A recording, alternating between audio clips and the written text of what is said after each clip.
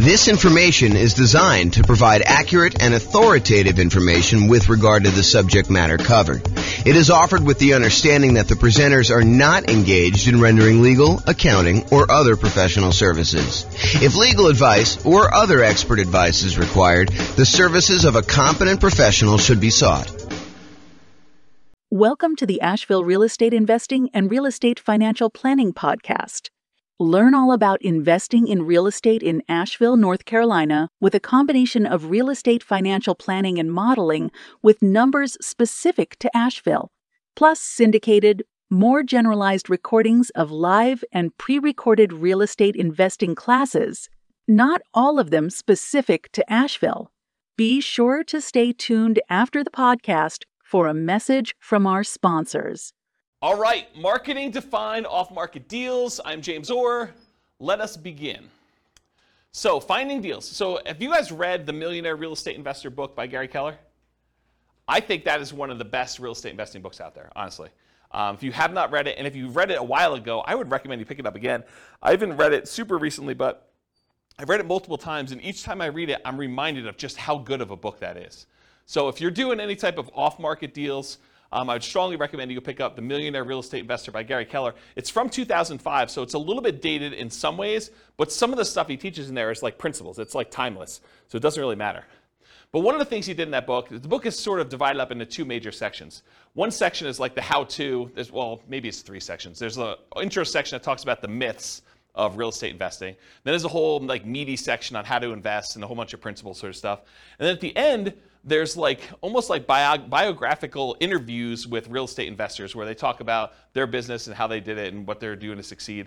So one of the interesting things about the book is when Gary Keller and Dave Jenks and Jay Papasan wrote the book, they interviewed all these different real estate investors. I forget how many it was, maybe 500 or so. But they interviewed all these different real estate investors and they asked them things like, so what are you actually doing to be successful in this business? And one of the things they asked them is, how do you find deals? And so this is a page from the book. It talks about how these 500 real estate investors, these successful millionaire real estate investors, actually went and found deals. And some of it's a little dated because it's from 2005, but I've not found anyone that's done this type of study again. So this is the most up-to-date version of the data that I have, but it's really good. So 32% of deals, according to the Millionaire Real Estate Investor interviews that they did, came from networking. So Rachel, that's all you.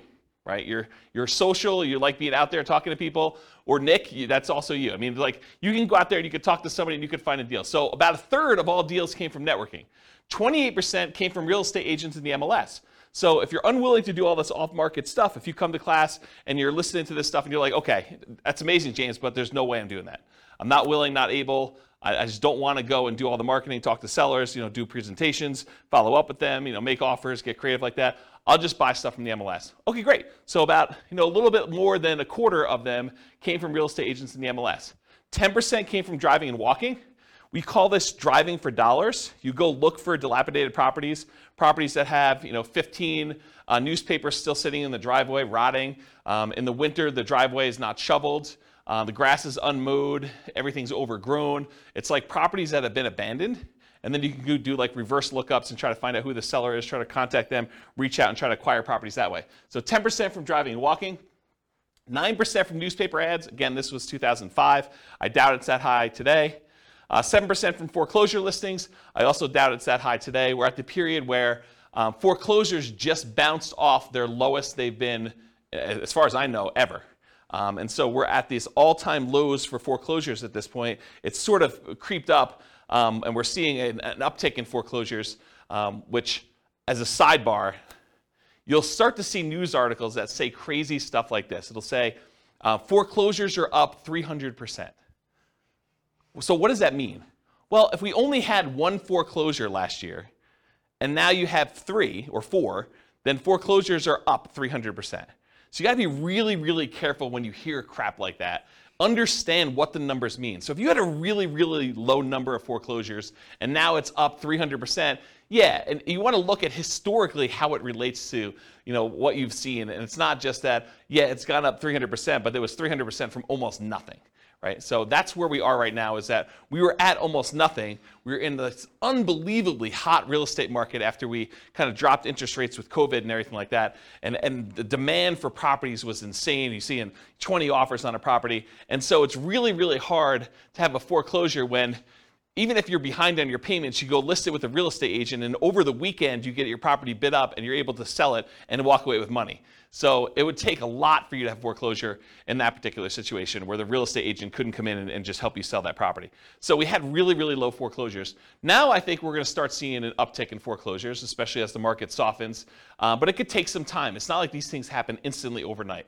So that's my kind of side note there about that. But 7% were from foreclosure listings, and I do think that that will be a viable strategy moving forward. Right now, though, as we kind of do this recording in, what are we in, July? June? We're in July?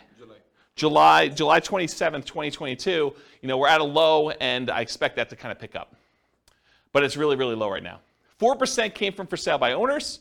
3% came from the internet database research. 2% from targeted marketing, and 5% from other. So if you're kind of wondering where deals came from for at least these particular successful investors, that's where they came from. Any questions on this? All right, cool. So why do we even care about doing marketing and finding motivated sellers? Because that's really what we're talking about. We're trying to find off-market deals, right? We're trying to find a seller who's motivated, who we can go in there and buy the property. But why do we care that they're motivated? I think for two reasons. I think finding creative transactions. If you go watch the creative transactions class we did, was that 2 weeks ago? It wasn't last week, right? But last week was partnerships. So I think 2 weeks ago we did creative transactions. So go watch that whole 2-hour class on the creative transaction strategy stuff. And then also fixer-upper properties, trying to find distressed properties where you could buy at a discount to add value in some form or another and fix them up. So those are the two reasons I think you probably want motivated sellers. You guys think of any others? That's pretty much it, right? Take a drink.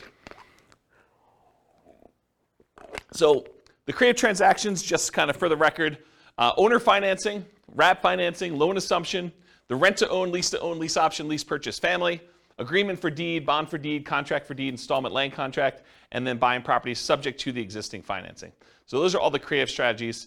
Go watch the creative strategy class. I can't cover a 2-hour class within another 2-hour class, which is probably going to go the full 2 hours, is my guess. All right, so when I like to think about this real estate entrepreneurship model of going out there and finding deals and doing the business of being a real estate investor, marketing to find properties, doing all this stuff, I think of it as a whole process and system that we have. And so I've taught classes in the past. I'm not going to do it anytime soon, but this is my visual of the whole business model. There's everything from your kind of goals and affirmations and stuff to the daily marketing checklist, which where we are right now is this seller's process of doing marketing to find sellers, but there's also marketing to find buyers and renters and private lenders. All the different seller checklists, your callback, your research, making offers, following up, under contract, bought it, inactive, all the buyers checklists, the dream team checklist, the property management checklist, and the different steps in that, and then the business management checklist. So tonight we're really focused in on just this one small piece, and that is the daily marketing checklist and finding sellers. How do we go and find off-market deals, sellers specifically? So this is the daily marketing checklist, and we're just covering sellers tonight. That's all that's saying there. Okay, so doing marketing. When we do marketing, marketing really is broken down into two categories: one-step marketing and two-step marketing. One-step marketing is where you can actually make the sale in one step. You put out a flyer, you give someone everything that they need to know on the flyer in order to be able to make a decision to buy or not buy, and that's done in one step. Real estate transactions are a little bit more complicated, and so those tend to be done in what we call two-step marketing. You usually do marketing in order to get a seller to raise their hand and say, hey, I'm interested, I want more information. And then you follow up and you do like more salesmanship or more information or kind of different steps in the marketing process in order to give them everything else they need to then make a decision to do that. So specifically with motivated sellers, we're trying to get sellers to raise their hand and request more information. We're not trying to buy the house on the first ad. Okay, so realize that the intent of the ads for all the stuff we're going to talk about tonight is not that we're trying to buy the house with the first ad. You're trying to get them to raise their hand and ask questions and be interested enough so that you can then talk to them, give them the information they need, answer all the questions they have, and then help them make a decision to either sell you their house or use something else. Make sense? All right. The right side of the desk.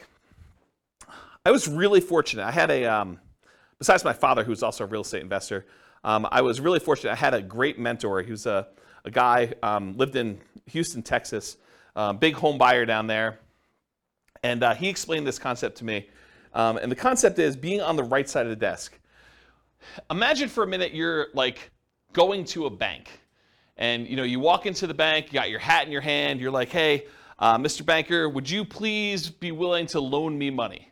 So he's sort of in the position of power, you're going there, and you're almost like begging them, to kind of loan you money. Do I qualify? Can you please help me? What do I need to do in order for you to loan me money? So as real estate entrepreneurs, real estate investors, what we really want to do is we want to be in the position where we're on the other side of the desk. We're on the right side of the desk, where the seller comes to you and they say, so tell me how your program works. How can you buy my house? You don't want to be chasing a seller and trying to buy their house from them. You want them coming to you and saying, how does your program work? What can you do to help me? Here's my situation.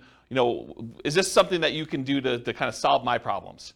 So I prefer to have motivated sellers calling me saying, here's my situation, what can you do to help me? Versus chasing sellers and then trying to ask them, what's your situation so I can see if I can help? And I talked about the banker example. Here's one of the reasons why you want to do this though. Imagine for a minute, you're as friendly as Rachel and you want to go call for sale by owners. You want to go, for some torturous reason, you want to go onto Craigslist and everyone who advertises their property for sale, you want to get on the phone and call them up and try to have a conversation with that particular for sale by owner. And you really want to buy properties creatively. You want to buy property subject to or with wrap finance where they basically leave their loan in place and you take over payments on their loan. So one of the things you need to know if you're going to go out there and try to buy properties creatively is how much do you owe? And imagine trying to get on the phone with a for sale by owner who is in the driver's seat because they're the one advertising, they're the one taking the calls, and you're trying to ask them, so, Mr. Seller, how much do you owe on the property? They're going to be like, what? Why do you need to know that? The price is $500,000. That's all you need to know. You don't need to know how much I owe on the property. That's the problem with doing this sort of like chasing sellers. Now, if a seller calls you, very different situation. I think you're much more likely to get a compliance from a seller to be able to tell you how much they own a property if you ask them if they're calling you versus you directly try to chase them and call them. Now, that's not to say that all sellers that call you on your marketing are going to automatically volunteer that information. And honestly, with as much information technology and how much information is available in a lot of markets, you're going to be able to find this out by looking it up on the internet. However, I think if you're trying to make deals like this, you're much more likely to get compliance and to be in the right position of authority by having them call you for marketing. Does that make sense, everybody? Okay. All right, so a little story time. So this was probably 2008, 2009. 2009, I'd hired a full-time assistant to help out with marketing in order to buy properties. And one of the things we were experimenting with, and it worked out really well, is we would put marketing out there, and when they called in from the marketing, we had them go to a live answering service. And so they can call 24 hours a day. The answering service was staffed. It was like one of those, like, if you're a medical doctor or something like that, and you want like an after-hours call center where they're willing to take messages, and it's that sort of like answering service thing. And you can give them a list of questions you want them to ask anyone who calls in, and they write down the answers and they send it to you. I think it was by email at the time, and then sometimes they even record the calls and they'd send you the recording of it. So I was like, okay, let me do some experimenting, and this is what we ended up doing. So when we did like marketing out there, I think we were doing mostly postcards at the time. We did postcards out there, and then when someone called in the postcard, they got called into the answering service. And the answering service would ask these 3 pre-qualifying questions to someone when they first called in. This was completely the first contact they ever had. Okay? So imagine you're like, someone who received the postcard that says, we're interested in buying houses, and this is the answering service, and these are the questions that they're getting asked. So the question number 1 was, are you interested in selling a home? So they call in, they're like, hey, is James there? And they're like, nope, sorry, James is not here. Are you interested in selling your home? Okay, and if they said yes, they great. Do you own your home free and clear, or do you have a mortgage on it? Oh, I have a mortgage on it. Well, great. Are you looking to sell the property for what you owe? So within 3 questions of calling the answering service, we had basically made an offer to the seller calling in to see if they wanted to sell their property for what they owed. And if you're trying to buy properties creatively, subject to taking over existing debt, or if you just want to know like what they're willing to accept, if there's some motivation there, a seller who's willing to sell their property for what they owe is, in my opinion, a sign of motivation. And so this was a way to pre-screen sellers to sort them by motivation. Not to say that the ones that answered differently wouldn't also be deals, but these are potentially greater quality leads. Does that make sense, everybody? So this was a really quick way to do that. And I think if I were going to do a lot of marketing again, this might be one of the ways I'd set it up. Okay, so let's talk a little bit about some philosophy. So as a backtrack, before I talk about philosophy, this class is set up in the format of a lot of pre-information about marketing, strategy, philosophy, how things work. And then toward the end, there are lots of examples of marketing pieces. I'll show you a whole bunch of different postcards so you can get a feel of actually what people are sending. I'll give you some examples of door-to-door flyers type stuff, post-it notes. I think I have some bandit sign examples in here. So you'll get a feel of some different marketing stuff in here. But first, before we get there, I'm going to set up a whole bunch of baseline stuff that I think you would benefit from knowing before we get to the examples. Okay, so this I'll outwork you mentality. Here's a quote here. It says, "Demand more from yourself than anyone else could ever expect." I think it's one of the basketball players. Anyone know what the basketball player was that said that? I should probably go look it up. But it was one of the basketball players. I think that he basically said, I'll demand more from yourself than anyone else could ever expect. And I think if you're going to be in this business, that's what you want. You want that massive amount of hustle where you're willing to do what it takes in order to get motivated sellers calling, doing all the stuff you need to do, returning phone calls, going out there doing your seller appointments. But I think that's an important mentality to have. I think you should develop multiple streams of motivated sellers. Don't just pick the cheapest one. Because I think what happens, and this has happened to me in multiple businesses, because I didn't learn the lesson the first time or the second time, but you don't want to go and just do one type of marketing and rely on that one type of marketing in order to bring you deals. I think you want to have a set of different strategies that all bring you deals. That way, if one of the marketing systems dries up and goes away or becomes illegal or just doesn't work anymore, is not as effective, is not cost effective anymore, then you have these other 2 or 3 to kind of rely on in order to do stuff. In my opinion, the most dangerous number in business is 1. I'll tell you the story of 72 in a second, but I'll tell you how I learned this lesson. So, I'm trying to think of how far back I need to go to tell you this. So back when I was doing real estate investing, I started off, this is probably also 2007, 2008, maybe even 2009. Somewhere in there, I was doing ads on Craigslist, and in my local marketplace, I could put up an ad on Craigslist, and if I renewed that ad every 3 days or so, I could expect to get a certain response rate. And I figured out to myself, hey, look, if I'm getting whatever it is, 1 or 2 calls a week by putting up this one single ad on Craigslist from sellers, then I could expect to do X amount of business. And I was like, but I really want to do Y amount of business, a lot more than what X was. So how can I go increase how many leads I'm getting from these sellers?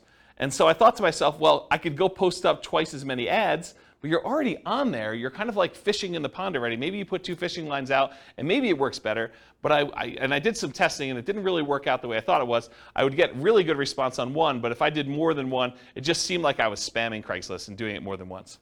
However, I could say, hey, look, I'm doing this here in Fort Collins. Couldn't I go and expand into Denver and put up an ad and actually do ads in order to find sellers in Denver? And the answer was yes. So I could go do Fort Collins and I could do Denver. I was like, well, if I'm going to do Fort Collins and Denver, why don't I go and do Colorado Springs as well? So if I do, 1 in Fort Collins and, maybe I'm getting 2 calls a week in Denver because the population is a little bit bigger. Maybe I'm getting another 1 in Colorado Springs or, another 1 if I go to Pueblo. And I'm like, well, why am I just limiting myself to doing this in Colorado? Why don't I go and do an ad in Miami or something like that? And so I was doing all these different ads in all these different cities. And this is how we actually ended up doing the largest wholesaling company in the US. We were in 280 markets doing this wholesaling stuff, is we were getting deals in all these markets and then marketing them and kind of selling contracts or in some ways monetizing them. And so the challenge with this particular model was I was getting really low cost leads by doing this type of marketing. The challenge was eventually Craigslist didn't like it, right? Craigslist did not like the idea of us posting ads in all these different cities, and it was really a problem. But I was relying on one source of leads.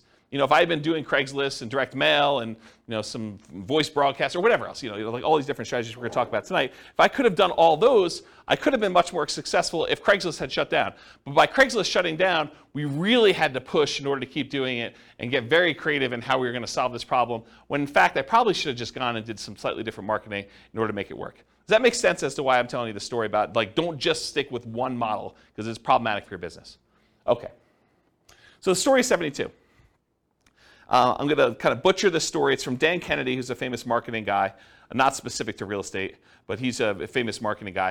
And he tells this story about a dentist. And the dentist goes to a brand new town. He's never lived there before. He goes to town. He sets up a brand new dental office, and he crushes it. He's able to start this business. He operates it for a year or two, and then he ends up selling the business, packing up, moving to another town, and doing the same thing over and over again. And eventually, the dentists in the town that he kind of went to were like, hey, how is it possible that you're able to come to town and generate so much business and, really show us up by doing all this marketing, stuff like that?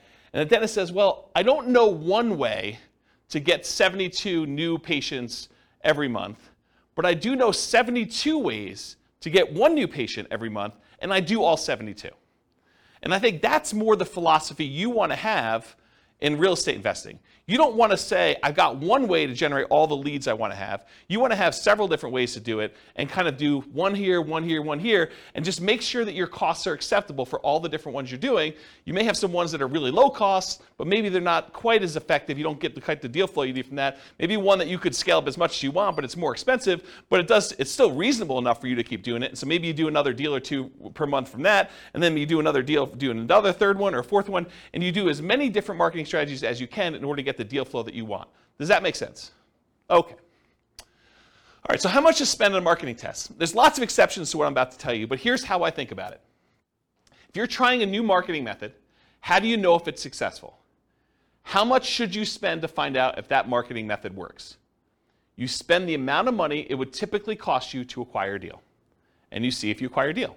So if you say to yourself, look, I'm willing to spend $4,000, $2,000, $5,000, whatever it is for you, in order to acquire a deal that meets my investment criteria, and I'm going to go test a new marketing method, I need to spend that much money, whatever is acceptable for me from other marketing things that I know are working, that I'm finding deals with, in order to see if that generates deals for the same cost or better. I think that's a really good just rule of thumb for you to get there. So if it costs you $5,000 to do it, and now you're going to do a sponsorship ad on the newspaper, the newsletter thing for, a certain neighborhood or something like that, and it costs them, $500 a month in order to do this thing on the monthly newsletter, well, then realize you got to do it for 10 months to see if it's effective. You can't do it for 1 month and say, this didn't work. Or you can't do it, and if you get a deal the first month, you can't say, this did work, right? You got to look at it over a period of time and see that if it's consistently performing for you. And ideally, you don't look at your cheapest method. You don't compare a new test you're doing to the least expensive way you can acquire a deal. You could argue that you probably should do your most expensive, acceptable one, right? The one that you're saying, okay, I don't like paying this much, but I'm willing to pay this much to test this new marketing thing and see how it performs over time. And if you're going to do free stuff, if you're going to do, calling for sale by owner or, door knocking or things of that nature, make sure you put a value on your time.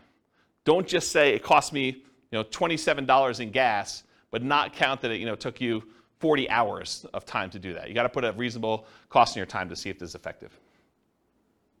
All right, any questions on how much to spend on a marketing test? Cool. All right, here's some other additional marketing beliefs. There is no failure, only testing and feedback. That's from neuro-linguistic programming. It's a kind of philosophy of neuro-linguistic programming, and I think it applies to marketing as well. You don't fail doing marketing, right? You do a marketing test, you say, did I get the result I wanted? No. Okay, now I got feedback. That particular way of doing it, that headline, that particular marketing piece, this particular group of people that I marketed to, that did not work. I got feedback on it, let's change something up. Maybe it's the message, maybe it's the people, maybe it's the media I'm using. Quote from Tony Robbins, there is no such thing as failure, there are only results. Similar idea. Thomas Edison says, our greatest weakness lies in giving up. The most certain way to succeed is always try just one more time. If you're not making the money you want and you have a reasonable profit margin, which you do in real estate investing, then you have a marketing problem. That's the challenge you have. So will it work? No one knows until you test. Marketers do know this. You have to test in order to find out if something works. You change one variable, you test again. One of my personal biggest aha moments was discovering if I wanted more motivated sellers, I needed to do more marketing to have them call me. It was like, I know how to generate a motivated seller call. Why am I not spending the money to do the marketing? Once I got that, I'm like, this just makes perfect sense. It's like money in one side, calls out the other, put a little time between them and a little bit of work and effort, deals on the other end. So hold your marketing ruthlessly accountable for results. This implies you are measuring the results you're getting. You have to actually measure and keep results and know what you're getting. I personally believe you need to get good deal flow, have enough deals coming across your desk so that you can see a reasonable number of deals and start sifting and sorting. You're not trying to convince all sellers. And we'll talk about this when we talk about lazy and poor marketing, but the challenge when you're not willing to spend money and have enough deals coming across your desk and you're doing like poor type marketing where you're willing to put in time and effort into it is you work so hard to get a seller that when you finally find one that's motivated, you try every possible way to make that deal work. But sometimes the seller is motivated, but the numbers or the deal just doesn't make sense. Like you're trying to buy a property, it's worth $400,000, they owe $420,000. You're like, the guy's motivated. Yeah, he's motivated, but you can't make that deal work. You got to just move on to the next deal. And if you had 10 other calls coming in that day, you'd be able to move on. The challenge is you only had one call that week, and now you're trying everything. You're like, you're coming to class, you're asking me, James, so I got this motivated seller. He wants to sell me the property. He owes $420. The property's worth $400. Pass. That's my solution. It's like I'm not trying to get creative and make a non-deal deal for you. Right? But if you had 9 other calls that day, then you move on. Otherwise, you're like, there's got to be something in here. What's the old joke about the kid and the pony? There's got to be a pony in here somewhere. Something like that. I don't know. Anyway, so stop trying to convince all sellers. You're not trying to do that. You're sifting and sorting sellers. Start focusing on emphasizing solutions you can offer that would be good solutions to you and good solutions to that seller. The language of, well, here's what I could do. Would that work for you? Makes a lot of sense. Only 25% of leads are legitimate and should advance to sales. And that's from Gleanstar Research. Only 25% of leads are legitimate and should advance to sales. Not every one is going to be a good fit for you. You're not trying to have a 100% conversion rate. That is not your goal. We'll talk about conversion rates in a little bit. All right, feast and famine. You got to keep the pump primed even when you're drinking from the fire hose. Don't turn off the marketing and then turn it back on when things die out, because it takes time to get everything going again. You want to keep your motivated seller pipeline filled. What I did is I figured out my numbers, and then I sent out enough marketing to get 1 call per day, my ideal pace. That's the pace I wanted to work at. So I figured out, after doing it for a little while, hey, look, I get about a call for every X number of postcards I sent out. I think it was like 140. I think that was my number. So for every 140 postcards I sent out, I would get about 1 phone call. And sometimes you'd get like lingering ones, but that was like the 1 phone call within a reasonable amount of time. And then you get the lingerers who saved it and they call you 6 months or 3 years later. Okay? Which you do, you get those. You get a little bit of like build up over time.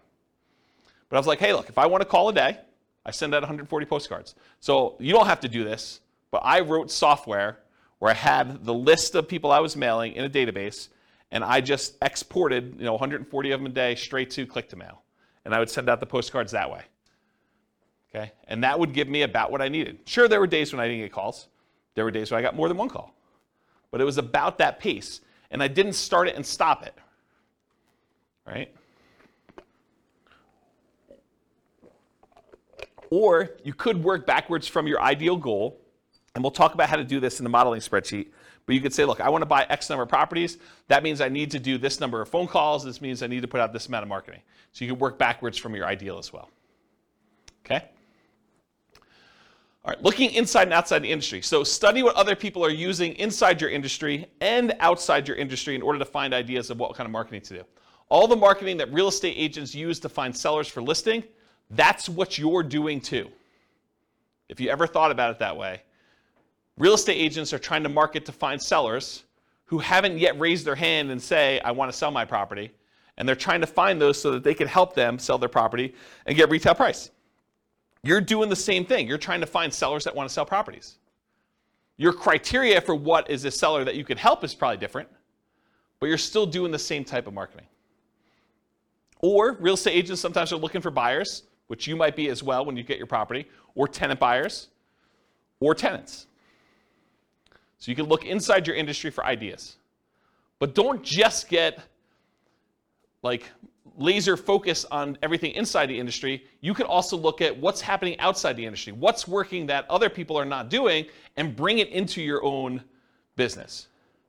So there were not a lot of real estate agents when I started doing these real estate investor classes that were teaching investor classes in order to generate clients in their brokerage.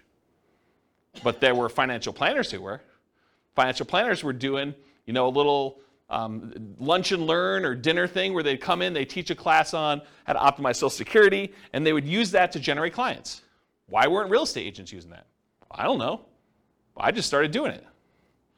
Same idea for your stuff. Look outside your industry for people that are doing something else, and then see what you want to adopt for your business. Okay? All right, so I know I could. I don't know if I will, but I could do a whole class on this particular spreadsheet.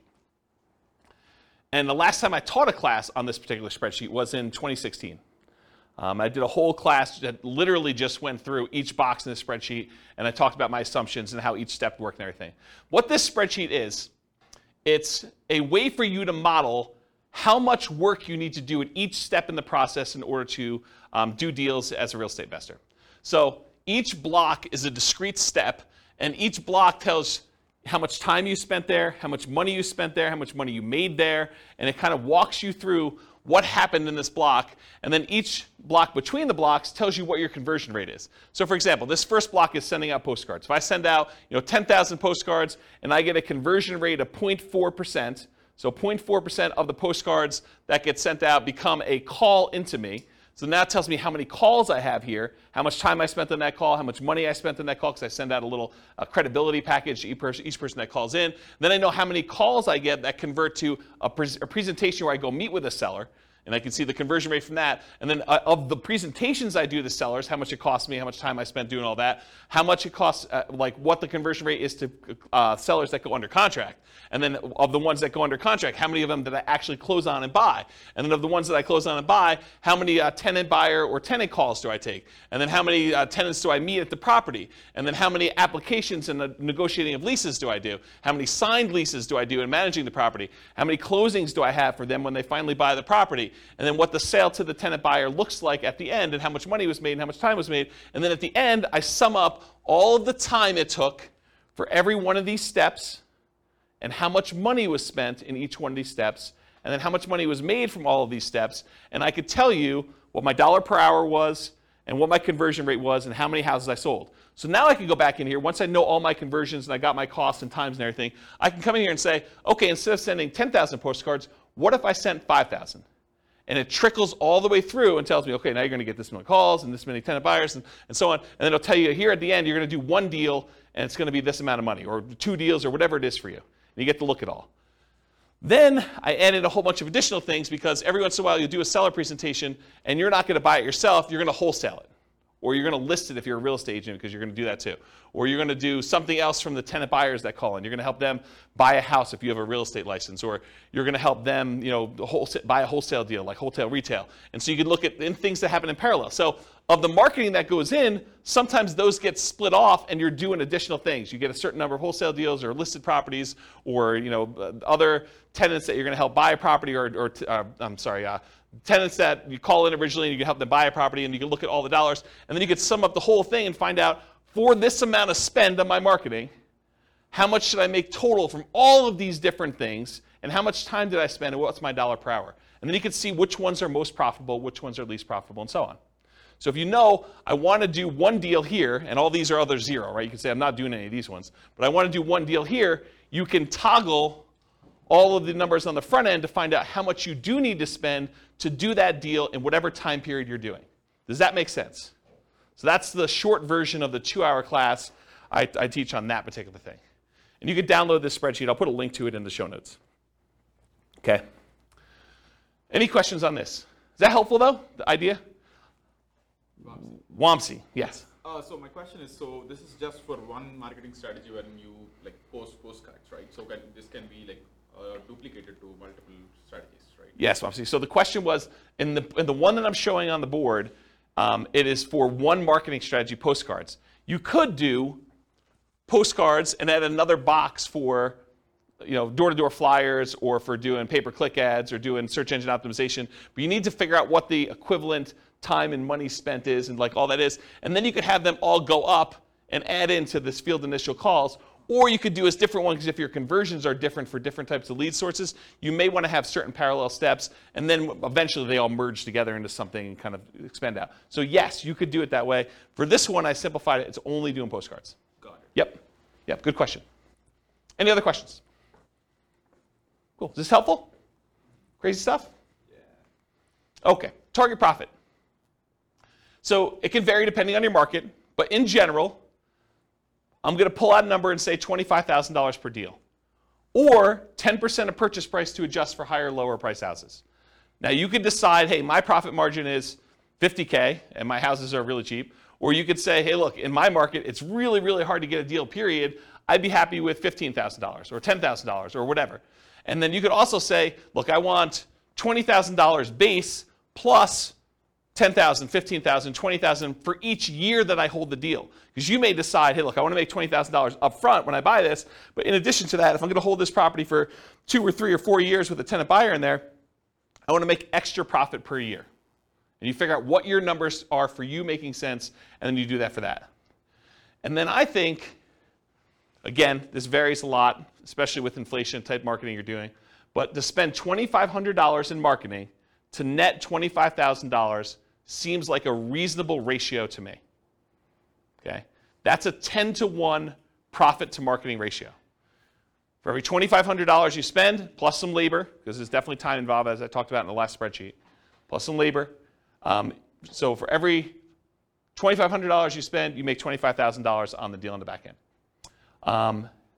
For every $100 you spend in marketing, make $1,000 is another way to think about it.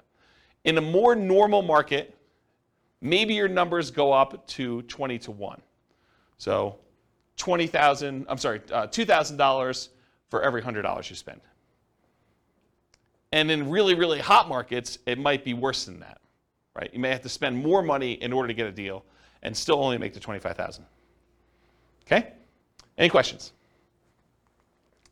All right, so goal. So if you want to do 20 leads a month, budget about $2,500 a month or whatever your marketing dictates that you do.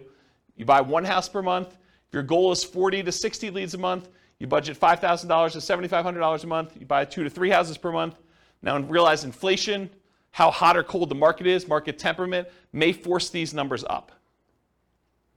Okay? Occasionally, someone will come to class and they'll be like, James, $2,500. I wanted to do nothing down deals. $2,500, that seems like a lot of money to do a deal. Well, if you were going to go buy a regular property and do a regular loan, just to get the loan, the cost to do the loan could be $2,500. Not including anything else. I mean, you're probably still doing a lot of these costs if you do it, but you're going to have inspection stuff if you're going to do inspections on a property. You may have an appraisal done. May not have an appraisal done if you're just doing something creatively, but to do that. What's an appraisal run these days? $800, $900, somewhere in there? Just to do that, right? So $2,500 seems like a deal. Any questions on this?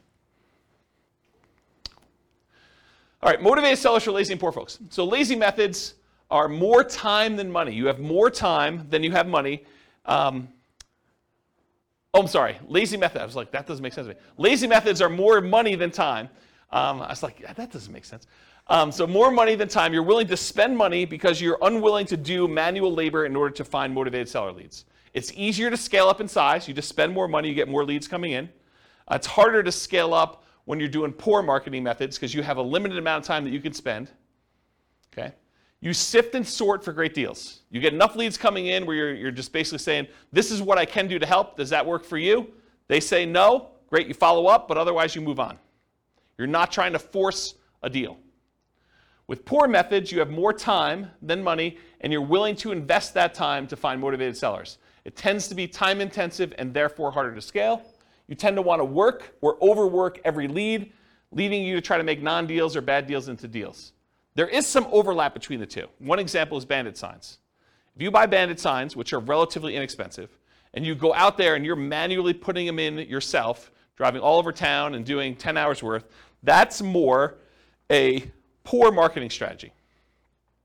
If you buy bandit signs, you hire someone else to go do it for you, that's more of a lazy strategy. Okay? All right, so here are the lazy methods. And I'll tell you which ones I've done. Billboards and bench signs. I have not done that. But you could go get a billboard that says, we buy houses, call this number. You could go get a sign on the bench where people are waiting for the bus that says, we buy houses, call this number. Car signs, I've not personally done this. I know a bunch of clients that have. But you basically get one of those magnetic stickers or one of the car wraps that basically says, we buy houses, call this number, we'll buy your house. We'll take over payments, whatever you're doing for your thing. We'll talk about marketing headlines here in a little bit. I've not personally done car signs, though. Direct mail, done a ton of direct mail. You can do postcards, you could do handwritten letters, you could do regular letters, you could do oversized postcards, you could do saturated mailings, geographic saturated mailings to entire postal areas. You could do targeted mailings to foreclosure properties. You could do ones to recently divorced people, bankruptcy, probate. There's all sorts of things we're going to talk about here toward the end. Websites, pay-per-click. I think I did some experimentation with pay-per-click early on, but I haven't done much with it. But you can do you could go onto Google AdWords, and you could pay Google to come up when someone searches for, sell my house fast in whatever your marketplace is. Voice blast and text blast, so you can actually hire a service, upload a bunch of telephone numbers for property owners in your area, and basically say, I'm interested in buying, or I'm interested in buying your house. And do that. You could do it either via text or you could do it via voice broadcast. I never did text. I did a bunch of voice broadcasts for a period of time. So we would do voice broadcast messages to answer machines and live answers. So we had 2 different messages. And then if people were interested in selling their house, they'd either leave a message or contact us back, call us back on a number. Newspaper advertising. I did a ton of newspaper advertising. It's actually one of the more effective ways in some cases. We would do ads in the paper, just like classified ads. We also there was like a monthly publication. Is it Fort Collins Forum? Does anyone know? It was like an old newspaper. I think it was called Fort Collins Forum. And we'd have like a half-page ad covering the full front half of a newspaper ad, and we'd buy that each month. And that was pretty effective. But it's harder to do newspaper these days. Radio and television ads. So I didn't actually do this, but my friend Brent, who I told you about in Texas, he actually, at one point, before he died really tragically, a long time ago, about a decade ago. But he actually acquired the rights to WeBuyHomes.com. I don't think he had WeBuyHouses.com. I think he had WeBuyHomes. And then he had 1-800-WeBuyHomes and 1-800-WeBuyHouses, which is the same phone number because it stops at like HO.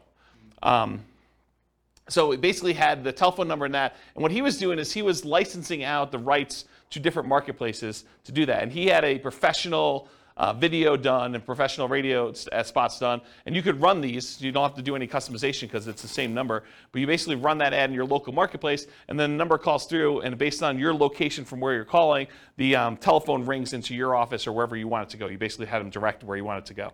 And so he did a bunch of television stuff. I didn't personally do it. But that's one of the things he was doing. So you could do radio and television ads. You can also do Yellow Pages. Yellow Pages are mostly defunct now because of the internet. But there were some interesting lessons to learn from things that people would do in the Yellow Pages. Instead of just advertising in like the real estate services section, some people would advertise in the money to loan section. Because if you think about like where your sellers are coming from, a lot of times they're looking for solutions other than selling their house before they get to the point where they realize they need to sell their house. And so a lot of times some investors would actually have a separate business that would make loans, and then they would use that as a lead generation tool in order to find sellers that were going to be early on in their pipeline. Does that make sense, everybody? What I said? Okay. All right, any questions on these lazy methods? We're going to go into some detail here. Yeah, Ben. So you said for the direct mail, you can mail to the foreclosure houses and people who got divorced recently. How do you get to know that information? The list? Yeah, I'll give you some sources for lists here in a little bit. Yeah, these are places you can buy them. Yep. So the question was, where do you get the list for people going into foreclosure or people that had a bankruptcy or something like that? And you can buy it from list brokers. Yep. Okay, any questions on lazy methods? We're going to go into some detail on mostly direct mail. I think that's mostly what we're going to cover from tonight in detail. Any other questions on this stuff? All right, cool. So here's some of the poor methods. If you're willing to put in more time, bandit signs as an example, although I told you if you want to do bandit signs and make them lazy, you can actually pay someone to do them. But bandit signs are those yellow corrugated plastic signs that go out there. You may have seen them, says, lose weight now, or, you'll see them in new construction neighborhoods where people are advertising, sign up for this internet service or sign up for Comcast or Xfinity or whatever it is. So you'll see those types of signs. Or you'll see them sometimes for churches. They'll say, church service, and they'll kind of use those. But you could use them that says, we buy homes, we buy houses. I'll show you some examples of those. And then you go out and you put them into major intersections. They'll disappear. They're disposable media. Don't think that you put it up there, it's going to last there for months. You'll put it up there, and maybe you'll get a couple hours if it's a really busy intersection, and the sign police are not out doing that. Also, depending on your area, they may be illegal, just so you know. And you may get a call from, the police or code enforcement or something like that telling you you can't put your signs up anymore. We're going to charge you X number of dollars per one you do. Please go take them down or whatever they'll tell you. So realize in some markets it's really hard to do or hard to keep those up. But otherwise they'll disappear. Realize that you're spending the $10 or whatever it costs these days in order to get the sign plus the labor to go put them up there for a certain amount of limited exposure for whatever time period you have them up. Business cards, I'll show you an example of a business card with a little twist on it here in a little bit. But if you want to see good examples of other real estate investors with their business cards, go to investor meetings and ask them to see their card. Go talk to other investors and ask them if you can have a copy of their card and see what they're using. And there's lots of variations to these. There's some gimmicky ones. There's some really straight up business ones. There's some more mom and pop-ish sort of ones. So everyone has their own little variation flavor on how they do their business. Contacting for sale by owners, this is Rachel's special. She's going to call the for sale by owners. She's really social. So she's going to go call for sale by owners. You can go on a Craigslist or any other place they're marketing it and just make phone calls, reach out to them, ask them if they're interested in selling their property. If you're interested in this strategy, there's a decent book. Wendy Patton put out a book. This is probably a 15-year-old book at this point. But her book is called How to Do Lease Options and Subject to Deals. And she talks about a strategy of calling for sale by owners and trying to get them to lease option the property to her or buy the property subject to. And in the softer market, I think it would work great. Not something I'm willing to do. I'm an introvert, in case you can't tell. So contacting for sale by owners, that's one of the things you could do. Door knocking. Someone laughing that I'm an introvert? You can go door knocking. So you can go door to door and actually try to buy houses that way. Anything interested in there? Door to door flyers. We'll talk about some examples of those. I'll tell you a story about this. So my father was a real estate agent, and he was the #1 agent in his office using this strategy, using flyers. And so here was his little niche. I'll kind of tell you his little secret sauce of how he kind of became #1 agent in his office. And I think this does apply in some ways to real estate investors, although not the buy side. Here's what he would do. So back when he was a real estate agent, the HUD and VA foreclosure list would come out every, I think it was Tuesday. I don't remember exactly the day now. But I think it was Tuesday morning. And so what he would do is he would get up at 4 o'clock in the morning and go down to a really open, early coffee shop and get a copy of the latest newspaper with the latest HUD and VA list of properties that were coming out. And as a real estate agent, anyone could market the government's HUD foreclosure and VA foreclosure list. So you can go, any real estate agent with a license could go and market these. So what he would do is at 4 in the morning, with his coffee and his paper in hand, so he would drive around to the new list. Maybe there were 10 properties or 20 properties on there, I don't know, depending on the week. So you'd go look at the properties, see oh, this one looks interesting, and this one looks interesting, this one looks interesting. And he'd pick, half a dozen properties or a dozen properties, and then he'd go back to our home office, and he had a copy machine there. And he would he'd hand write out a flyer. He had a flyer template, had 2 little bald eagle, U.S. official looking symbol looking things in the corner and said HUD foreclosure, VA foreclosure, if you're interested in buying this property in your neighborhood at and have fill in the blanks, 1, 2, 3, 4 Main Street. It requires X dollars down, and with X dollars down, your payment would be X per month with, your whatever this interest rate assumption was and all this other stuff. So he basically had this like little one-page flyer. And he printed up 150, 250 flyers, whatever it was, that would kind of saturate the area around that particular property. And then as a teenager, I would go deliver flyers all day. And so I'd go out and walk the 200 nearest houses to that particular property with that particular flyer. And on the back, he had all 6 or 7 different properties with just a summary of them in case you're interested in any other ones. And he would just put out 200 flyers or so per property, 10 properties or so a week, somewhere around there. And he'd sell a bunch of them, a couple a week, where he was just out there doing that.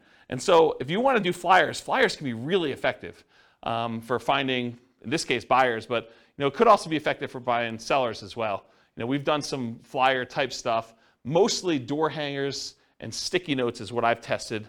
I haven't done as much flyering for that stuff. And by the way, I've not done door knocking personally. Okay, so we'll talk about some sticky note stuff. Driving for dollars, we talked about that, going around trying to find abandoned properties, dilapidated properties.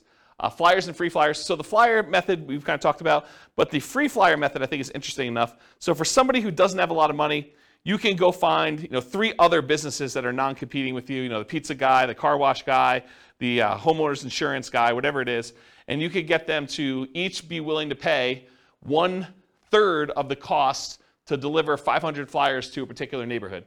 And it's 1/3 because you're going to have 4 ads on that page, them 3 and you, but you're not paying. You're kind of riding free by coordinating this all with the 3 different businesses and having the printing done and having them delivered and all that stuff. So you charge them 1/3 of the cost to have all the printing done, all the delivery done, and you're kind of taking 1/4 of the flyer space in exchange for you organizing it. So you can have an unlimited flyer budget if you really wanted to, if you're willing to put in the effort and do manual labor to do that. Okay? Networking, we'll talk about an elevator speech here in a minute, but Rachel loves to get out there and talk to people, as does Nick, and he can go and find deals that way. Real estate agents, that's another way to find deals that doesn't require a lot of money. Posting ads, if you're going to go willing to go on like these websites like Craigslist or places like that, you can put some ads up there. Promotional clothing, the We Buy Houses t-shirts and We Buy Houses, sponsoring the baseball team and stuff like that. You can also find real estate wholesalers and bird dogs who are willing to go out there and find deals, and then they'll sell them to you for a fee. So realize you can go do that.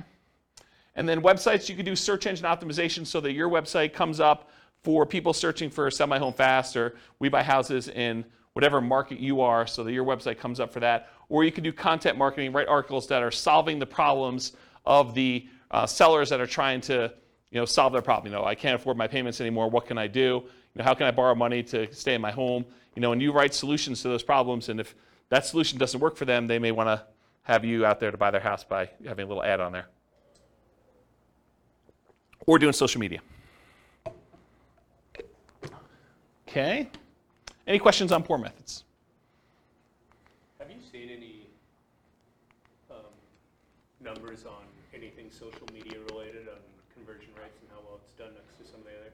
No, I haven't seen actual numbers on the conversion rates for social media. My guess is that they're really low because I know the stuff for real estate agents. I mean, in general, if it doesn't take much time and effort to do, it's usually not that effective, right? So that's been my experience. All right, any other questions? Cool. 3 M's marketing. So whenever you think about marketing, there's really 3 M's to do this. This is Dan Kennedy stuff. The market, who are you marketing to? The message, what are you saying to them? And media, how are you getting your message to your market? So we're going to look at each one of these in detail. So the market, who is your ideal market? If you're wanting to get owner financing, you got to be marketing to properties that don't have mortgages, something that's free and clear. About 1/3 of the entire real estate market is owned free and clear. They do not have a loan in their property at all, and that's according to the U.S. Census data. If you want to go buy a property from somebody who may not be in touch with what's happening in your marketplace or may have inherited a property, you can focus on out-of-the-area owners or absentee owners. You can go look up a list of property owners where the tax bill is being sent to an address other than the property address. And there's variations on this absentee owner list. There's ones where the owner's address is just another address inside the city, or the owner's address is in another town, sort of somewhat local, or the owner's address is in another county or another state or out of the country. So you could pick whatever list you want to focus on in order to find sellers that are whatever distance from the property that you want. Let's see here. Distressed sellers, so find lists of people that are in foreclosure or pre-foreclosure, or that recently got a divorce or job transfer or had some other type of loss, like a fire in the property or something like that. So some other thing that is distressing the seller, and you can find some of those lists. Some of them are harder to find. Job transfer is probably really hard to find. A lot of the other ones you could probably find pretty easily. House characteristics, maybe you only want to buy duplexes or triplexes or fourplexes. You can kind of narrow your list down and market only to those things. You only want to buy 4-bedroom properties, or properties that have at least 2 bathrooms, or properties that have oversized garages, or properties that are horse properties, or properties that you can bulldoze the property down and do some type of development on it, or you could do things based on lot size. You don't want to have too big of a lot, or maybe you really do want to have big lots. Whatever it is that you want to do in order to do characteristics of the property, you can kind of market to that particular list. And then anything other than that, bankruptcy, divorce, whether that people who recently got married, probate, or assisted living, you can kind of focus in on whatever niche you're trying to serve. Any questions on market? All right, this picture is from the Millionaire Real Estate Investor book by Gary Keller. And in this, he basically determined which part of the real estate market was ideal for real estate investors. And so there's 4 different characteristics he's measuring here. How well they cash flow, how much hassle they have, how much appreciation they typically have, and how liquid they are, how easy are they to get in and out of. And he talks about low-end properties, average properties, and high-end properties. And then he shows you, on a scale of cash flow, whether it's low or high or medium, hassle, low, high or medium, appreciation, low, high or medium, and liquidity, low, high, or medium. So for example, liquidity, low-end properties have low liquidity. Okay? Then it goes up, and for the average property, they have relatively high liquidity. It's easy to buy and sell them. And then as they get more expensive, they also have low liquidity. As for appreciation, properties on the low end tend not to appreciate as fast as properties in the average, and properties on the high end are about medium. Okay? For hassle, low-end properties tend to have the highest hassle, average properties tend to have the lowest hassle, and high-end properties tend to have high hassle as well. And then low-end properties tend to have the best cash flow, average properties tend to have intermediate or medium cash flow, and the high-end properties tend to have a little bit lower than medium, but not quite all the way to the low cash flow. So if you look at where are these curves at their best, and you'll find that it's not the very, very low end, and it's not the very, very high end. The great deals tend to be at like the quartile, about the 25th percentile of the marketplace, and good deals tend to be in this kind of like median section around the 50th percentile. So have you ever heard me in another class say, we typically like to invest in the second quartile. You don't want to be buying the cheapest stuff. Although, as I say this, there are niches where you could decide, hey, listen, my specialty is low-end properties, or my specialty is luxury properties. And you can make that work. But in general, the kind of sweet spot is that second quartile, not the cheapest stuff, and usually below the median. Okay, so that's generally where it is. Now, does it have to, if you say, I don't buy, median's 500,000, I'm not buying 505. No, I mean, you can go a little bit above it, but you don't want to be crazy. Okay, any questions on this? Being in the middle of the market. Cool. All right, so here's some example motivated seller marketing headlines. You can do stuff like, we buy houses, or we buy houses cash, or we buy homes, or we buy homes cash, or cash for your house, cash for houses. Sell now for cash, cash now for your house. Sell your house in 9 days.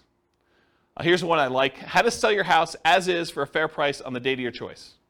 Or how to sell your house for full price on the date of your choice. How to sell your house as is for a fair price in 9 days. Discover how to sell your house quickly. Sold in 9 days. We buy houses, we take over payments. Stop foreclosure, avoid foreclosure, facing foreclosure. We buy houses any condition or situation. We buy houses any price or location. So those are some different examples of motivated seller marketing headlines that you could possibly use. Nick? What's the 9 days? Why 9? Specific number? and you can do it. Something that you can perform on. If someone is really distressed and they're like, look, I need a quick solution, someone that could buy their house in 9 days is attractive. I just wondered why 9, that specific number. Yep. At least the amount of days to be able to close a deal. No, I mean, you probably could close faster than that. You can do 8 days. You can do 11 days. Whatever you want to do. Yeah. Should be believable. Any questions on headlines? All right, so here's an example, probably one of our first examples of actual marketing. Alternative headlines, often used on media like sticky notes or some postcards. Notice, warning, or attention homeowner. So this is a sticky note. I licensed the ability to use this from a guy named Richard Roop.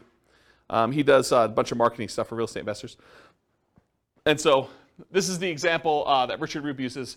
We've done these and they've worked really well. In fact, I have a funny story. So on this thing here, when you print them out, this shows up in blue. It's like Richard's initials and number 37. And we don't change it. It's always 37, no matter what it is and who it is. So I get this really nasty phone call from a seller who's like, if you ever put this sticky note on my door again, number 37. So she's all mad and worked up, and you can hear her crumpling it up in the background and throwing it away. So she's just really worked up. There's only like 3 or 4 really angry people in the world. They just move around a lot, so you'll run into them.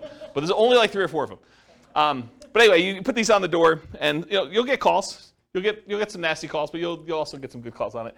And so the postcard basically says, attention homeowner, companies now looking to purchase several houses in your neighborhood. Are you looking to sell soon? Blah, blah, blah, blah, blah. Call our 24-hour recorded message line. Remember, we're doing 2-step marketing. This is not enough to sell a property, right? Not enough to get them to convince you to sell them your property. So 24-hour recorded message gives them more information. Or go to our website and get more detail on that. Submit your property information. And then if you're not looking to sell, keep this one or send it on to a friend, sort of thing. Okay?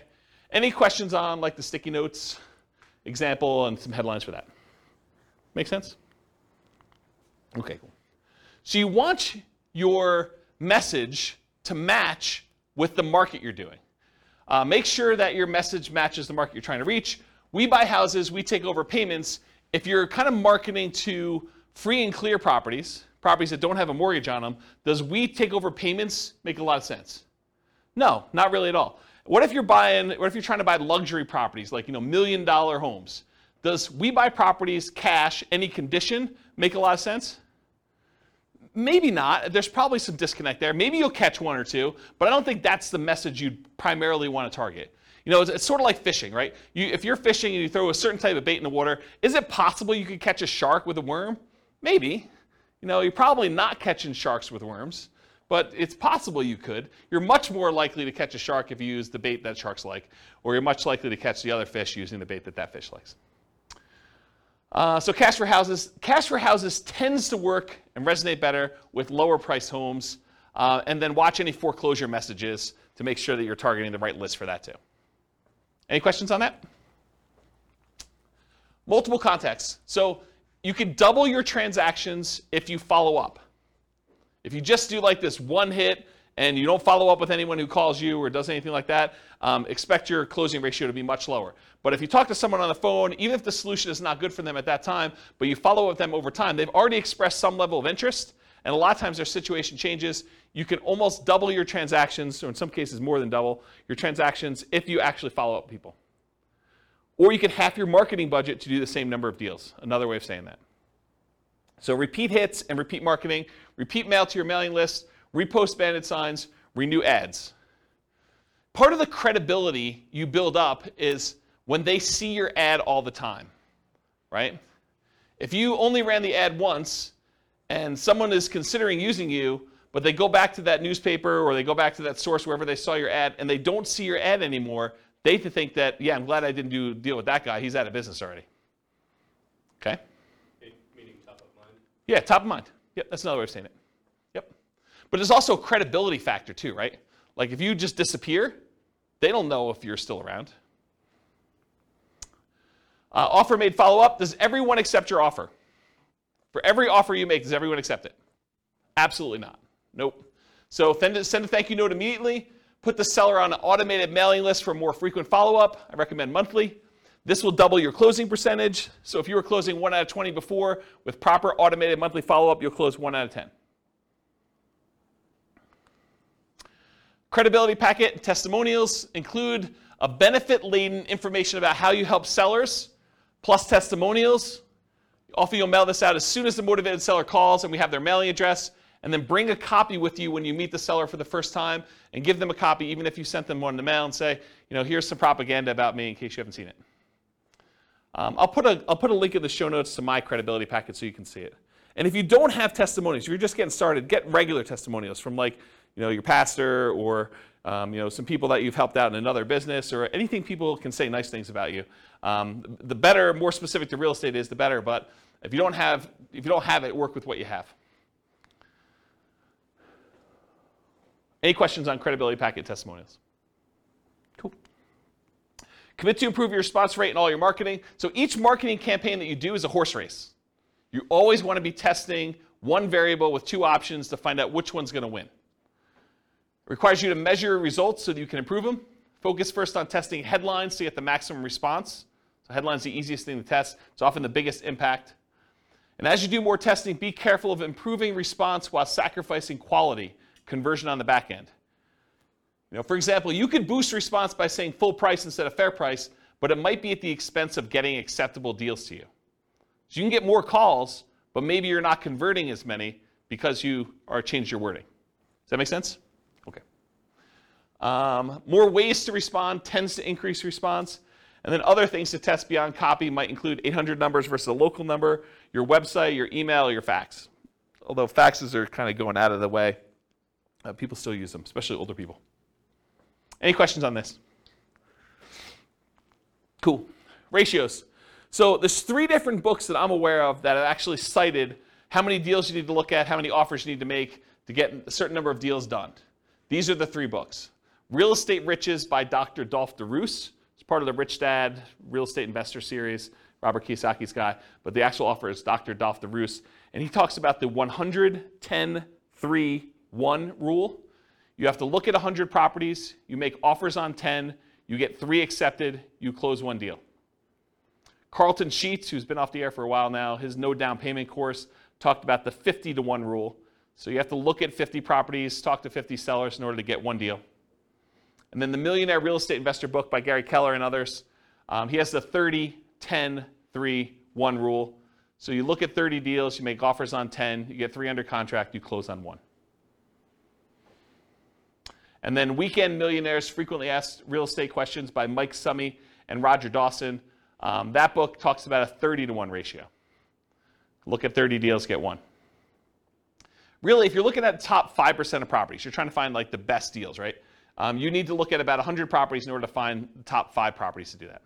If you think about it in that ratio, that's probably another way to look at it. And also, outside the MLS is different than inside the MLS. They're just different numbers. Any questions on these? Yeah. So based on the ratios I see, is it different strategies that these books are talking about, or why is there a discrepancy? Yeah, so the question is, for the microphone, the question is, why are the numbers different for all these different people? I think they're thinking about it differently. I think the types of deals they're doing is different. I also think these aren't exact, right? It's hard to give a number when you're teaching students, because these are all people teaching it in the book, right? It's hard to give a number when I'm the one doing the presentation versus you doing the presentation versus Bill doing the presentation, right? You may be able to close 1 out of 5 because you're amazing. I may be 1 out of 20 because I'm incompetent. And Bill's just sort of between us, right? It could be all over the place. So the numbers are sort of just a general guideline to begin with. And I think looking at them, they're pretty close, right? They're not that far off. So. But is 30:1, the book that says 30:1 necessarily good than the book that says 50:1? So the question is the book 30:1 a better book than the one that does 50:1? No, I don't think so. And the other thing I'll add about this is, let's say you come to me at a class, you say, James, I don't know what you're talking about 30:1. I'm closing every 2. And what I would say to you is, maybe you're not doing good enough deals. Maybe you're not making your offers low enough where you're getting too many accepted, right? Maybe you should be more selective. So you could go in there and offer full price. I'll pay you full price. I'll get a loan. I'll buy your property. Well, yeah, it's easy to get those accepted, right? Yeah. If you're coming in, you're I'll buy you half price. Maybe you're not getting, 1 out of 100. Maybe you're 1 out of 200. But maybe that's okay for you. Yeah, Ben. Just a thought too on that. I think when you have a targeted marketing so that the leads that you initially get are higher quality leads and they're more expensive too. Yeah. So they're different kind of deals too. Yeah, Ben says, maybe you're doing more targeted marketing where you're doing probate lists or bankruptcy lists or foreclosure lists, and you expect your ratio to be higher or something like that. You expect it to be more motivated, and that's definitely a possibility. Yeah. Because Dolph does like 100-unit commercial, 100-unit apartment complex deals and stuff. Yeah. So we're talking about different types of deals in there. Absolutely. I mean, there's lots of variation in this, right? I'm just trying to pull these out of different books to show you at least what some have said. And if anyone knows of, even on the recording, if anyone knows of another book that gives numbers, or even another website that actually gives numbers based on some data, I would love to know about it. So feel free to reach out to me via email. Any questions on ratios? Cool. All right, testing versus buying tested marketing. So you could write your own marketing. I mean, I'll show you some different examples. You can go find a ton online. You can go write your own and kind of use that and test it with your own marketing dollars. And when you do your test marketing, you're testing the market, who you're mailing to. You're testing the message, which is what you're kind of creating yourself. You're testing the media, how you're getting the message out there. And then you're testing your sales skills. Or you could buy marketing from someone who has 100 students who have sent out 100,000 pieces of mail, and you know that the marketing message is effective and works, and then you eliminate one of the things that you're testing. You're still testing the market. You're still testing the media, and you're still testing your sales skills, but at least now you know that the marketing message is sound because you bought it from somebody who's had a whole bunch of students test it in a bunch of different areas. Okay, so I personally, once I understood this, I went and I bought rights to use someone else's marketing materials. I did not create my own. I would tweak stuff just a little bit, but for the most part, I was borrowing Richard Roop stuff. I'd pay him a license to do it, and I would actually do it. So do what you want to do. Yeah, Rachel. Do you feel like, compared to when you were doing this, and now the market is differently saturated in terms of wanting to see something unique versus getting 5 postcards that say the same thing? What different people? What is that? So the question is, do I think that compared to when I was doing it very actively versus now, do I think the market is saturated? And I think back when I was doing it, the market was saturated. And you'll see a ton of different examples. And this is just a really small sampling because everything I got, I would stick in a drawer and I'd save because I would keep a marketing swipe file. And so I would look at all the stuff that came, and you'd see people that obviously were subscribing to stuff, but it was less common than you'd imagine. A lot of people would create their own crap, and they'd send out their stuff. And some of it was really good, some of it was really bad, right? And you could sort of see this. And then you also see, when you own properties for a very long period of time, you see longevity. You see the people that are mailing every 3 months and how long they've been in business. And you see the kind of fly-by-night, oh, this person only ever mailed me once sort of thing. And when you have a bunch of properties in an area, you could see multiple copies and see who's marketing where and stuff like that. So I think in certain markets, you're going to find a lot more competition. In other markets, you're going to find a lot less competition. And if you're marketing to do certain things, you're going to find more competition than other things. So there's, I think personally, a lot of fix and flip people out there. There's a lot of marketing to find fix and flip opportunities. It's just saturated market. There's a lot of folks that are willing to do that. There are probably less people willing to do creative financing. Still a bunch, but less, I think. And then there's probably less people doing like luxury houses, as an example. Although I don't own a lot of luxury houses, so maybe there's a ton of marketing on there, but my understanding is that that's a underappreciated, underutilized niche. Okay? As just one example. Does that answer your question? Yeah. Okay, cool. All right, so sample elevator pitch. So, Rachel's out at a cocktail party, and someone comes up and says, so Rachel, what do you do? This is what you say to somebody. An example. You could come up with your own, but here's an example of something you might say to somebody to describe what you do. So I'll just kind of read you it. Sometimes people need to sell a house quickly or would rather not wait to have it sold by a real estate agent or for sale by owner. Well, my company helps those people by buying their homes directly, often using private funds. Then we help people, often people who find it challenging to buy a house traditionally, buy the houses from us. Often this involves renting or providing flexible owner financing to the buyers. So that would be an example of an elevator pitch that you might use. Now, if you were trying to raise private money, you might say that same thing, but after where you say, my company helps those people by buying their homes directly, often using private funds, you might add an additional thing about private funds. We help investors who are wanting to have alternatives to the stock market investment where we help them, we pay them a return on those funds or something like that. So you could add that in there as well. Does that make sense? And adjust this for whatever you're doing in your business. Cool? Okay. All right, so here's a sample business card, and you guys there's lots of different, real estate investor business card variations. The reason I want to show you this one is it has an interesting twist that I've not seen used before.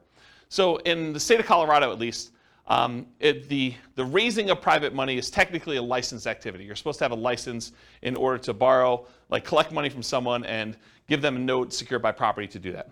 So it's technically a licensed activity. And you're not supposed to go out there and actively advertise that you want to pay people a return for their money. That's a no-no. You're not supposed to do that. So the way that I thought about this is I'm supposed to disclose that I'm licensed. So why not use my license disclosure as a kind of sort of backdoor advertisement? So for my business card, the front of the business card looks like a traditional, I buy houses and apartments, private real estate solutions, has my contact information on there, my name, that I'm licensed, professional real estate entrepreneur, has my address, my website, and my email address on there. Nothing surprising about there, and this really kind of grinny photo on there, which people have told me I look a little crazy in that photo, back when I had hair. And then on the back of it, it says, licensing disclosure for private investors looking to earn returns from private real estate notes. So this is my disclosing to them that I have a license and how the license works. And so it says, notice, the company name is a mortgage broker-dealer licensed by Colorado Division of Securities to create notes paying interest secured by a deed of trust on real estate for private individuals seeking those investments. James Orr is a licensed mortgage sales representative for that company. So this was a way to sort of advertise for anyone who is interested in that I am licensed and I do those things. Does that make sense? I've not seen anyone else do that. So I thought it was kind of an interesting way to do it. Any questions on this? I will get a beverage. Okay. And if the creepy photo wasn't enough on the front, it's faint on the back. Yeah, right? It's like my hypnotic stare. Hypnotic stare, creepy hypnotic stare. Okay, so here are some sample bandit signs. And you've seen these, right? We buy houses cash, fast. I buy houses fast, cash. And these are not you don't buy you don't usually buy the blank corrugated plastic and then handwrite these on here, although you could. You typically have them printed with the handwritten stuff on there. Then we buy houses, we take over payments, says telephone number. Need to sell your house fast, we buy houses, telephone number, any condition, any situation. And then avoid foreclosure. And you'll see some with black, and most of the time they're black and yellow, or red and yellow, or red and black, things like that. And I just put the McDonald's one out there because I thought it was funny. I think that's probably Photoshop. That's probably not real. All right, any questions on bandit signs? Examples? Cool. All right, buying for motivated sellers in hot markets. So avoid the obvious seller like the MLS and for sale signs ads when a market's really, really hot, because often you're going to be outbid by owner occupants on those. If you got 20 offers seen on properties, you can kind of knock your head up against the wall if you want to, but I don't know. Probably do better things with your time. Run ads, send direct mail, do flyers, target niches like high equity, probate, divorce, absentee owners, burned out landlords, etc. And then be willing to spend 3 times as much in marketing to find these deals. It's a premium you pay for buying in a hot market. Network and seek referrals, solve problems. So sellers don't give away equity. They don't give you equity. What do? They trade their equity for solutions to problems. They're not giving you $20,000 or $30,000 or $40,000 in equity. They're saying, hey, look, I got this problem. I need a solution. I'm willing to trade you this equity for a solution to that problem. And then be willing, in some cases, to pay full retail with creative terms. That's one way you can deal with hot markets. And we're sort of coming out of a hot market right now. Fed just raised interest rates again today by 0.75. It's a second or third increase. Is third? Third increase, yeah. So, they're trying to slow down inflation. They're trying to fight inflation. And one of the ways to do that is adjust interest rates, which slows down the real estate market, and a lot of things are tied to the real estate market. All right, any questions on hot markets? Cool. All right, let's talk a little bit about direct mail. I like direct mail. So what are the pros and cons of doing direct mail? So I'll just kind of share some with you. You have a lot of control when you do direct mail. You do a lot of testing. You control when it goes out, how it goes out, all that stuff. Your coverage and reach, you can have really good coverage. You can have really good reach by going, long distance. You do stuff local. You could focus on a lot of different things. There's a lot of flexibility. You could put out a large amount. You can put out a small amount. You can put out a small amount all the time, like every day. You have pretty good impact, especially if you have really good ads. You could change the size of the ad to have really big impact, or you could do postcards and do a lot of them. It has a pretty historic response rate, and with the movement of a lot of companies away from direct mail, there are less people competing with you in your mailbox. You show up alone. Versus someone goes online, you do pay-per-click, or you try to compete with SEO, and you want to come up for, sell a house fast in whatever your city is. Realize that you're not the only person trying to come up for that. There's other real estate agents, there's other investors, and so now you're competing with the 4 or 5 or 10 or 15 or 20 or 30 other people there. With a postcard, some days you're the only one that shows up there. Sometimes it's, you're the only one that shows up that month. So you definitely have a lot of ability to show up there without competition. You have selectivity. You could decide who you want to target versus having to hit a lot of waste, a lot of different people in there. It's highly scalable. You could decide you want to buy one house every quarter, one house a year, or you could decide you could buy 10 houses a month. Whatever you want to do. It's a very scalable type of thing with direct mail. It's relatively inexpensive to do. It's proven. A lot of people have used it for. And the other thing is privacy. If I want to find out what someone is doing in order to market to find properties, and you're doing stuff online or you're putting an ad in the newspaper, I can go look at that newspaper, I can go look at the online stuff, and I can see what you're doing in your business. And I can try to deconstruct that. I know unless I have a house in that marketplace and you send direct mail to me, it's hard for me to see what you're doing. So there's some privacy way to do it there too. What are some of the downsides? Sometimes there's delays in delivery. You can't always time this perfectly. Sometimes you get poor quality lists. You'll have a bunch of undeliverables or bad names on there. The cost per exposure, it's relatively high to get your message in front of somebody. There's some possible saturation. And then sometimes the mail gets lost or it's undeliverable.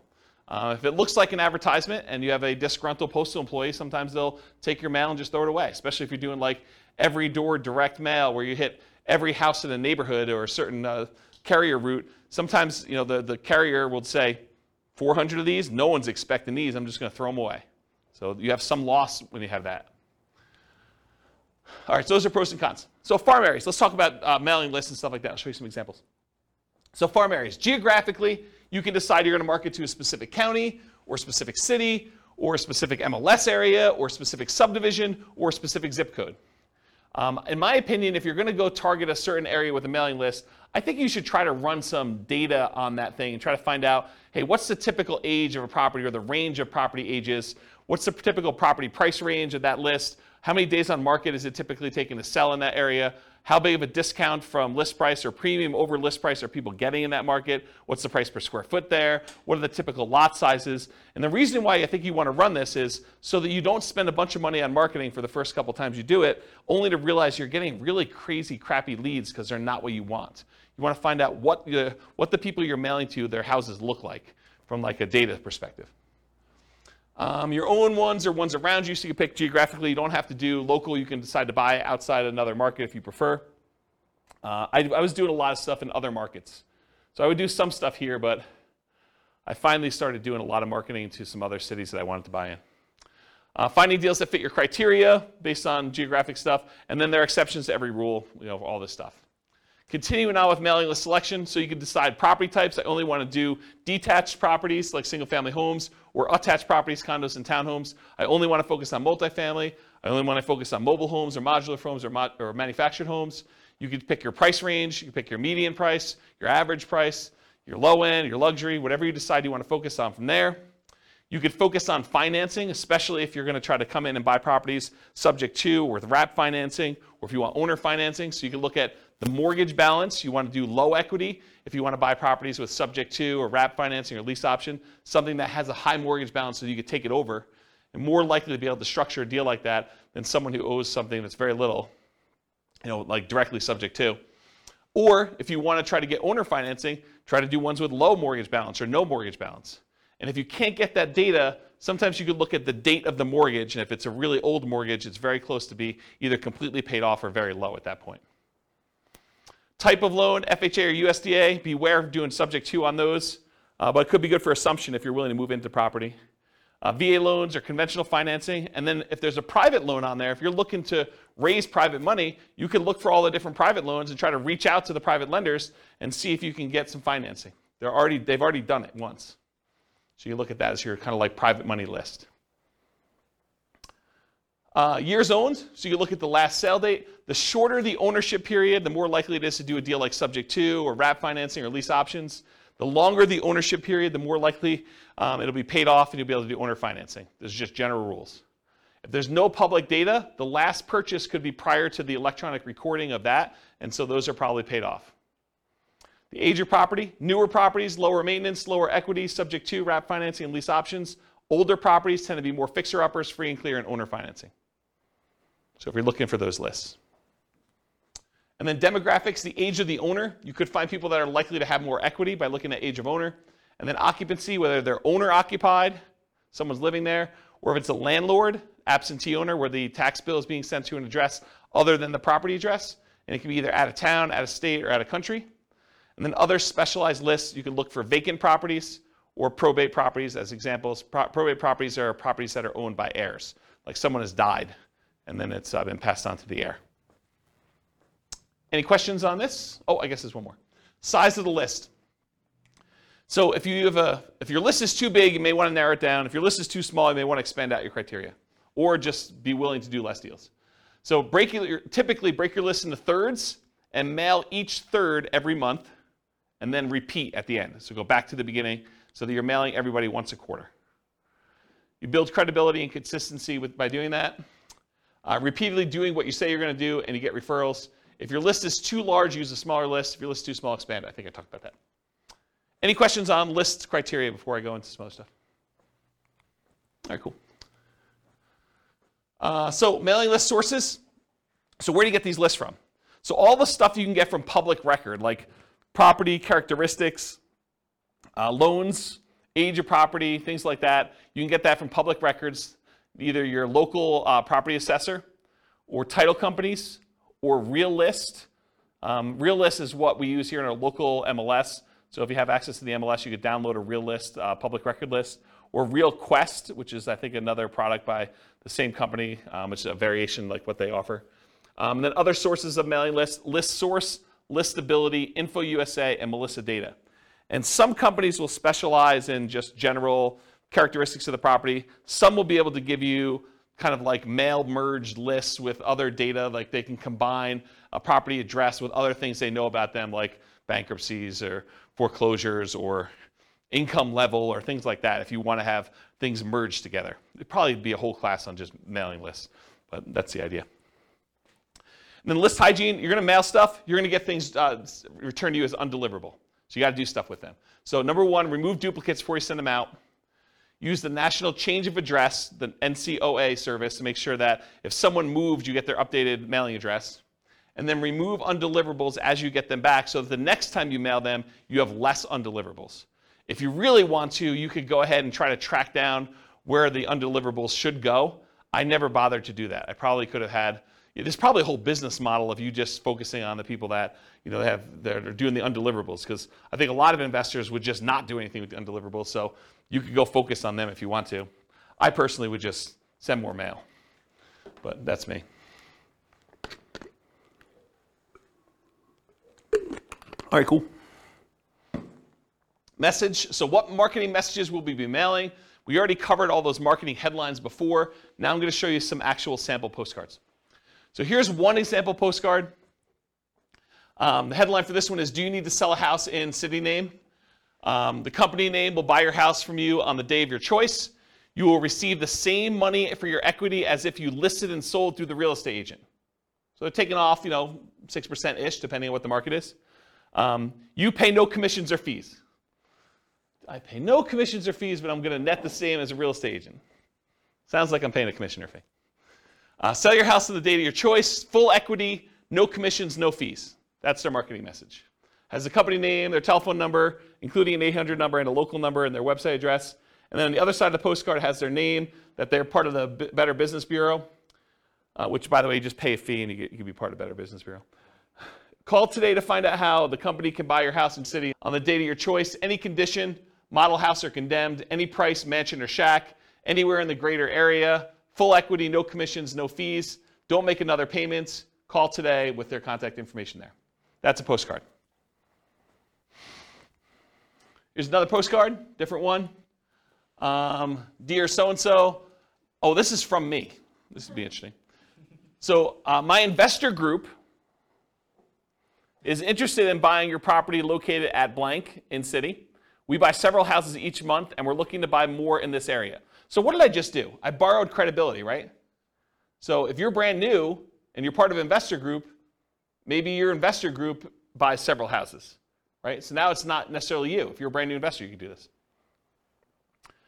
Should you have any interest in selling quickly and easily at a fair price, please call us at telephone number. If you get my voicemail, please leave a message for a prompt return call. When you're ready, I'd be glad to meet with you, inspect the property, and let you know exactly how much we can pay. You can also visit us at website address to submit a property information form and get the ball rolling. We have purchased hundreds of properties throughout our area since a date, so you may be a perfect solution for you selling your property. Call or visit our website to learn more about how we can buy your house as is on the date of your choice. Thank you. My telephone number, my name, my telephone number. I also have my website address there. And it says, P.S. If you're not interested in selling now, please keep this card for future reference. And then I make a disclosure at the very bottom in smaller font. Licensed broker and investor not intended to solicit properties already listed for sale. So this is an example of a postcard I would send through Click to Mail. Any questions on it? Here are some handwritten letters. Dear so-and-so, I'm currently looking to purchase a property in the blank county area. I've looked at several properties in the area, and I'm seriously interested in purchasing your house at blank. Do you really think they looked at properties in the area and that they picked mine out? Yeah, this is the challenge, right? Like, I think you lose credibility with this. A few good things to make an easier sale are, 1, the condition of the property is not important. 2, no realtor commissions. Why pay a commission if you don't have to? 3, I will pay cash and purchase in as-is condition with no bank inspections for termites, roof, electrical mold, etc. Is it really the bank doing that? Not really, but I'm being critical. I should be less critical. 4, our closing time is fast and flexible. You will not need to do any fix-up work if you are interested in selling. Please feel free to call me on my private toll-free number, which is this telephone number, and sincerely their name. What's that? It feels like an old letter. Do we say toll-free anymore? Yeah, probably not. Probably not, right? I do say area. Yeah. Here's another one. This one's not handwritten. It has a date and address and regarding a property address. Dear so-and-so, this company is interested in purchasing the property listed above. We will buy the property in its as-is condition. You will not have to make any repairs or improvements. We will make a cash offer to ensure there will be no problems with financing. You will not have to pay a real estate commission, and we will close around your schedule. Thank you for your consideration. If you're interested in selling the property referenced above, you can contact me directly at a local telephone number. Best regards, their name and their company name. Here's another handwritten yellow letter. This one was photocopied onto this. So, and then they had, you could tell the ink was different, so they would photocopy it, and then they'd write the name and the address separately. So everything else was photocopied, but then it was handwritten in the same ink color. So dear name, hi, my name is blank. My wife and I would like to, by the way, is this a male handwriting or female handwriting? Yeah, but it says my name is male name, right? I think you lose a little credibility there too. It's possible it's male handwriting, but this looks like female handwriting to me. Does it look like, anyone think it's male handwriting? No one in the room. Okay. What's that? I was kidding. I said, are you saying men can't have nice handwriting? No, I'm just, maybe, yeah, I guess that's probably inappropriate. Okay, I take it back. What's that? But do you think it also, people would lose, I think, I've thought about saying my husband and I, but I think as a female I would lose credibility in a lot of. Oh, I don't know about that, and I probably shouldn't touch that one. I don't know. I mean, the world's unfair. It's unfortunate, but maybe.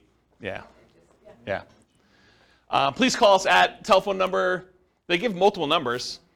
They also include their fax number and their email address. Please call. Thanks. And they've got his initials on there. This is a big national chain. This is a version of their letter. It's got the address, dear, certain names. Records indicate that you are, oh, this is actually a really instructive letter. You should really read this one. Records indicate that you're the owner of the property at blank. Are you interested in a cash offer for that property? Our business is buying and selling houses and multiple house packages. We rehab and resell houses, and we sell property to other investors. So they're telling you they buy houses, but they also say, hey, look, if you got more than one, we'll buy all of them, right? They're telling we'll do the package. We rehab and resell them. They're telling you what they're doing, and then we sell them to other investors. Well, that's pretty interesting. We only buy houses at a discount. They're disclosing that up front too, right? But when we buy them, we pay cash. We pay most normal closing costs. We take the house as is. You don't need to do any repairs. And we can close quickly if you want us to. If you're interested in selling, would like a quick cash offer on the house at blank, please call 800 number 7 appointment to see your home. We maintain a very high professional standard. We maintain very high professional standards in the conduct of our business. We believe in making a positive contribution to our community. Please call toll-free number. Excuse me, if you're interested in selling your home, if you have any questions, thank you for your time to review my letter. Sincerely, their name. P.S. We pay cash and most normal closing costs for properties, and we could pay quickly if you want us to. Are you interested in selling your property at blank? Please call this number. So the P.S., which is the second most read part of the letter, is just another offer. It's basically repeating the offer. That's pretty instructive too. P.P.S., which I guess is the second P.S. in the letter, not ready to sell today, then please keep this letter with your important real estate documents and call us when you're ready. Interesting, right? I thought that one of the things I liked about this one is they're telling you we're looking for a discount. So are they going to get a higher volume of calls or more qualified calls? More qualified, right? Yeah. I bet they paid a lot to have that drawn up too. Yeah, like tested it and professional copywriter sort of thing. Yeah, and this is what's great. Like once you get a copy or a couple copies of these, you can modify it to your own stuff, right? Like don't copy it verbatim, but massage. Kind of use this as a guide and then write your own. Here's another couple postcard samples. Rachel buys houses in city. Unwanted estate, foreclosure, divorce, other bills piling up, had enough landlording, need to get out of town. Any condition, any location, any situation, close in 10 days. Call Rachel at her telephone number here. Problems don't just solve themselves. Call Rachel for a free consultative session. It's not as important why you need the cash as it is that Rachel can get you the cash and reduce your stress in as little as 10 days. And then Rachel buys houses, has their address, any condition, any location, any situation, close in 10 days. Call Rachel at our telephone number. That's another example of a postcard. Here's a couple other handwritten ones. Can you tell this one's like computer generated on the left? Yeah, right? So, dear name, I would like to purchase your property. It's designed to be handwritten-ish. I would like to purchase your property located in city. I'm eager to purchase property in this type of neighborhood and was curious about your house located at blank. Are you interested in selling? Because I'm ready to purchase your property with cash quickly, and you don't need to be concerned with any repairs or inspections, plumbing, roof, termites, etc.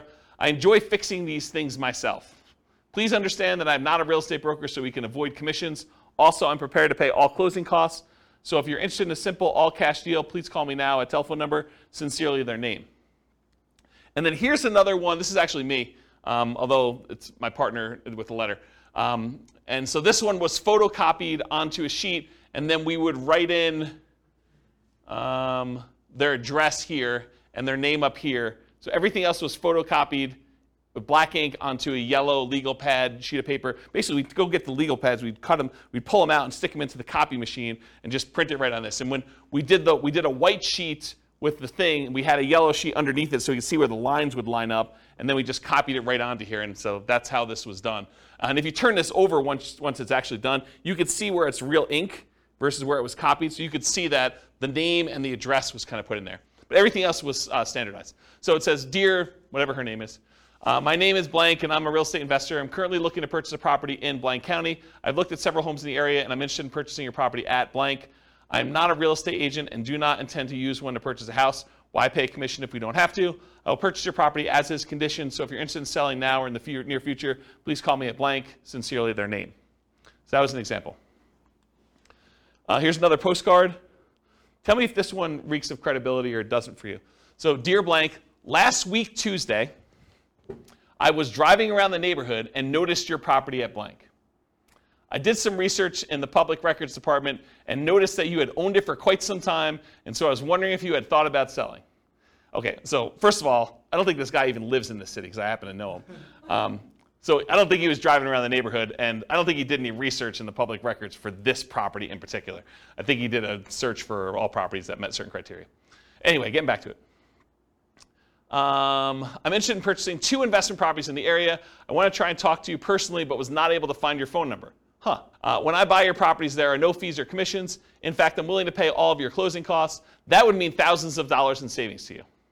Additionally, if there are tenants, I could buy it when they're with them there, so you won't have to worry about you having them move out. I did not want to miss your call, so I took the time to record a message. I didn't want to miss your call. So I took the time to record a message about my offer to buy your property. Please call this toll-free number with an extension. You can call 24 hours a day, 7 days a week. Look forward to hearing from you soon. What do you think? Do you like the other ones better? And this is the front. Urgent notice. Please just turn this card over for my very important message about your property at blank. All right, here's another one. Oh, this is me. Let's see if I can critique myself. All right, my company's interested in buying your property at blank in city. As a professional house buyer, I look to buy several houses each month, especially in this area, and since we use a long-term approach, we can usually offer you top dollar and close whenever you want. There's no need for you to fix up the house, put it on the market, pay any fees or commissions when I buy your house. If you have any interest in selling now or in the future, please call me direct at blank. You can also learn more about how we can buy your house quickly and easily by listening to a 24-hour recorded message at blank or visiting a website address. Even though I'm a licensed real estate agent, my only reason for writing you is to buy your house, not list it. When you're ready, I'll be glad to meet with you, inspect the property, and let you know exactly how much we can pay. It's got my name and contact information on the bottom. You have that last part, you have to disclose your real estate agent. You should. Yeah. You should. If you're not one, you don't have to disclose it. That's true. Yeah. That's true. Yeah.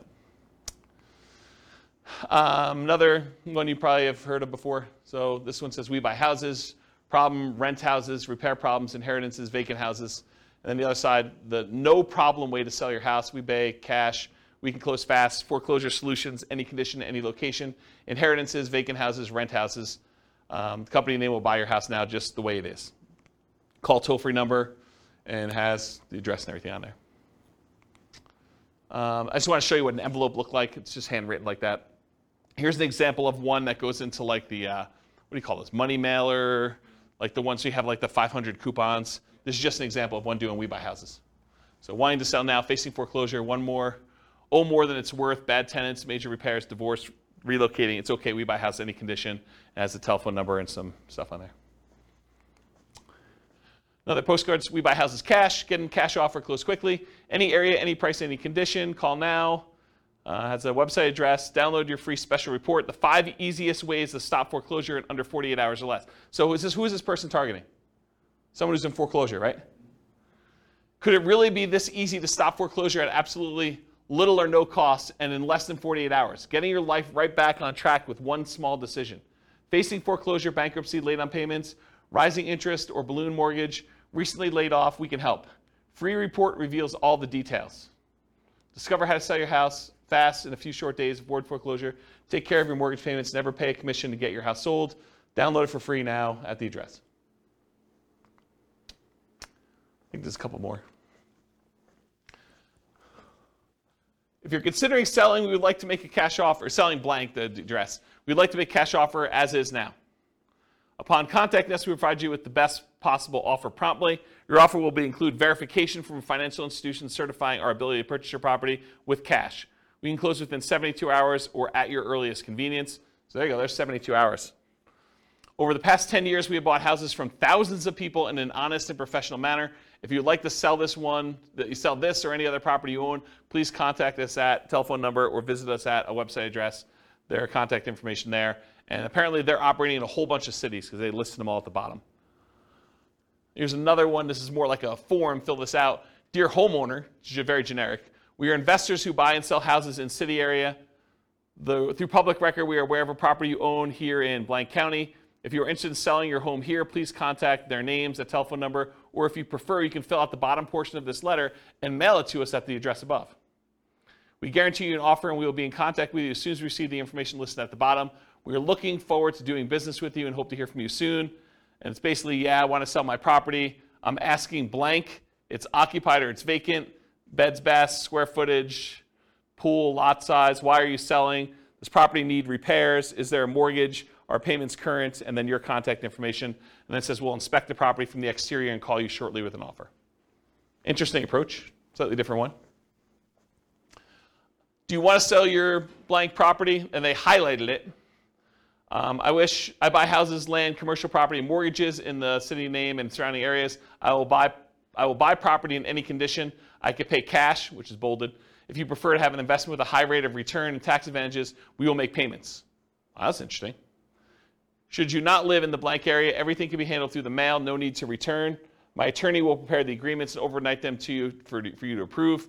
Call telephone number today. P.S. Please file for future reference if not interested at this time.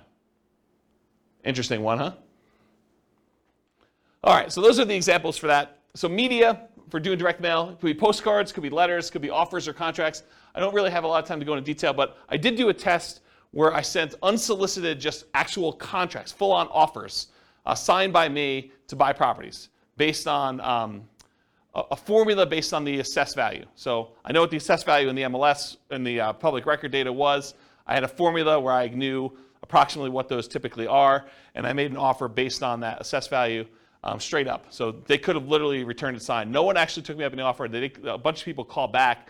I don't think we ended up closing it, but it was a relatively small test. I just kept doing postcards. It was a lot easier. Why? Do you think people thought it was like fraud or something? I think there's probably some of that. And so the question was, did people think it was fraud? I think probably some people thought it was a little fraudulent. I think also, people are confused by contracts. It was like a 4-page offer. And they're like, what is this? What am I doing here? And so I think, this is like the 1-step versus 2-step example. That was 1 step in it, right? I'm sending you an offer. And I think most of the time it works better to do 2 steps. Just warm them up to the idea. Yeah, and then answer questions, build rapport, answer questions that they have, kind of talk to about stuff. Excuse me. Postcards, letters, offers, contracts, free recorded information lines, websites, lead forms, and special reports. So those are the types of media we could use in order to get in touch with stuff. What name do you use on your marketing? You could use your personal name. For example, I could use James Orr. You could use the name of your acquisition manager. So for a while, I had a person who was doing acquisitions for us, and we put their name on there. A pseudonym, like Jimmy Orr or Jim Orr. If anyone calls me Jimmy or Jim, I know you don't know me, right? Because that's not my name. My name is James. So you could put this on there, though, so when someone calls on the phone, they're like, hey, is Jimmy there? I know it's from certain marketing. So you could do something like that. So whatever you want to do. Business name, you can put your business name on there. You could borrow credibility. I forget what I was talking about there. I don't know. And if you're a real estate agent, you should disclose that on your marketing. Phone number, so you can put your phone number, your mobile, your office number, a 24-hour recorded information line, a 24-hour voicemail, an answering service, a live answering service, your staff, either your acquisition manager or your admin person. Other considerations, should you use a local number or long distance number? Should you put a toll-free number on there? Should you use an extension or not an extension? Should you include a fax number or not? All the considerations to kind of think about for this. For the website and email address on there, so if you can go get a custom domain name, for example, I think for a while we were using wecanbuyquick.com. I think I own it, but I don't think it's up because I'm sort of not acquiring properties right now. But We Can Buy Quick, I think, was ours. That's an example of a custom domain name. You could do shared versions of that where if you have a domain name that's good, like WeBuyHomes.com, you might have like WeBuyHomes.com/Colorado/Denver as an example. Ooh, anything crazy? Storm? Oh, storm's coming. Well, that supersedes silent mode. Specific subpage, so example, you could have it, like my name, jamesorr.com/sellyourhome or sellyourhome.php, like whatever page you have as a subhome for that stuff on there. And then if you do 2-step marketing, you can have them go to a lead form that sends a special report, or have them go directly to the special report just shown on there, or you can have them go and see your testimonials and credibility packet online as well.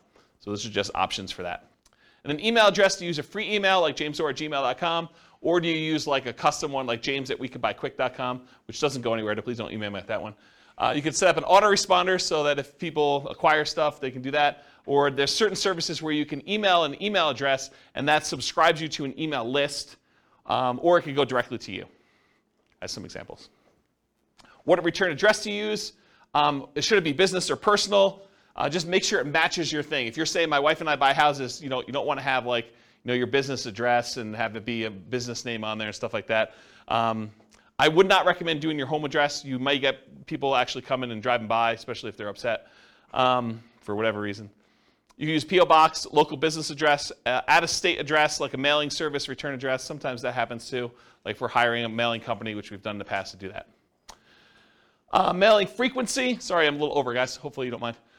Moving parade, you need to be in front of them when they think about selling. So repeated hits. 80% of sales requires 5 follow-up phone calls after the meeting. That's according to the Marketing Donut. And at any given time, only 3% of your market is actively buying, or in this case, selling. 56% are not ready. 40% are poised to begin. And that's from Vorsight. And then 63% of people requesting information on your company today will not purchase for at least 3 months.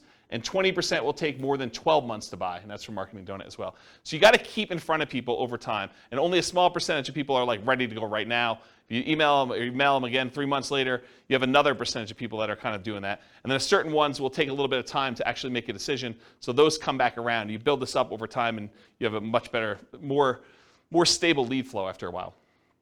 Then mailing services, you could use local print and mailing houses, or the U.S. Postal Service has a company that they do for doing direct mail services called click2mail.com. It's click the number 2 and then mail.com for doing that. That's it. Any questions? Was that helpful? Was that like good overview of how to market, find off-market deals? A lot of detail? Good stuff for you? Any questions? If you guys want to, are you going to do stuff? Like, what do you need help with? What questions you got? None? Overwhelmed? It's really kind of related, but so when you're talking like to the MLS or different things, is there a way, you talked about different things to look for if you're looking for a certain number of bedrooms, that's obvious, but is there a way to search for like unfinished basement? I feel like I never see that. In the MLS you can, but not in assessor data. Well, I wonder if assessor data has that field. We're getting so much better at that. I bet you there is some fields for that. Okay. But you'd have to look it up. You'd have to go pull down the data, because a lot of times these have like 155 fields, right? Like there's first name, last name, property address, mailing address, city, state, zip code, square footage, assessed value. Like they have a whole bunch of fields for all that stuff, and one of them may be that. And it probably depends on your local MLS for those that are listening to the recording. But I have not looked for that one. Yeah, I know it's in the MLS, so I don't know if it's in public record data or not. Yeah, I'd have to look at that. The public record has a bunch of data points, though. They have a whole bunch. Yeah, you're looking for like opportunities to do like fix up a basement or something. Yeah, I think that's. Yeah, like we were talking last week, I'd asked you, I think, about, I forget which one it was, nomading, fix and flip to nomad, Yeah. or whatever. We were just talking about ways to buy houses where we use the conventional financing because it's totally run down. We probably can't, but if it's a house that has an unfinished basement, you can get good financing and then potentially add beds and baths. Yeah. Create some value. Yeah, that's a good way to do it. Yeah. Yeah, that's a good idea. That's probably a good strategy to do for like that fixer-upper nomad version. Yeah. Cool. Any other questions? Sorry for going late. I appreciate you guys coming. Thank you all. I will see you all next week. Bye-bye for now. With home prices up, mortgage interest rates up, and rents up, but not quite enough to counteract the higher prices and interest rates, cash flow on rental properties in Asheville is harder than ever. Book a call with the Real Estate Financial Planner to apply our proprietary 88 strategies to improve cash flow on your rentals. See the show notes for a link to schedule your call and improve your cash flow today. If you're a real estate agent, lender, or professional in Asheville that wants to help our real estate investor listeners, consider reaching out to learn about collaboration opportunities with this podcast. We'd love to add more value to our listeners by having you assist our investors buy, sell, and finance their real estate investments. See the show notes to schedule a call to discuss collaboration opportunities.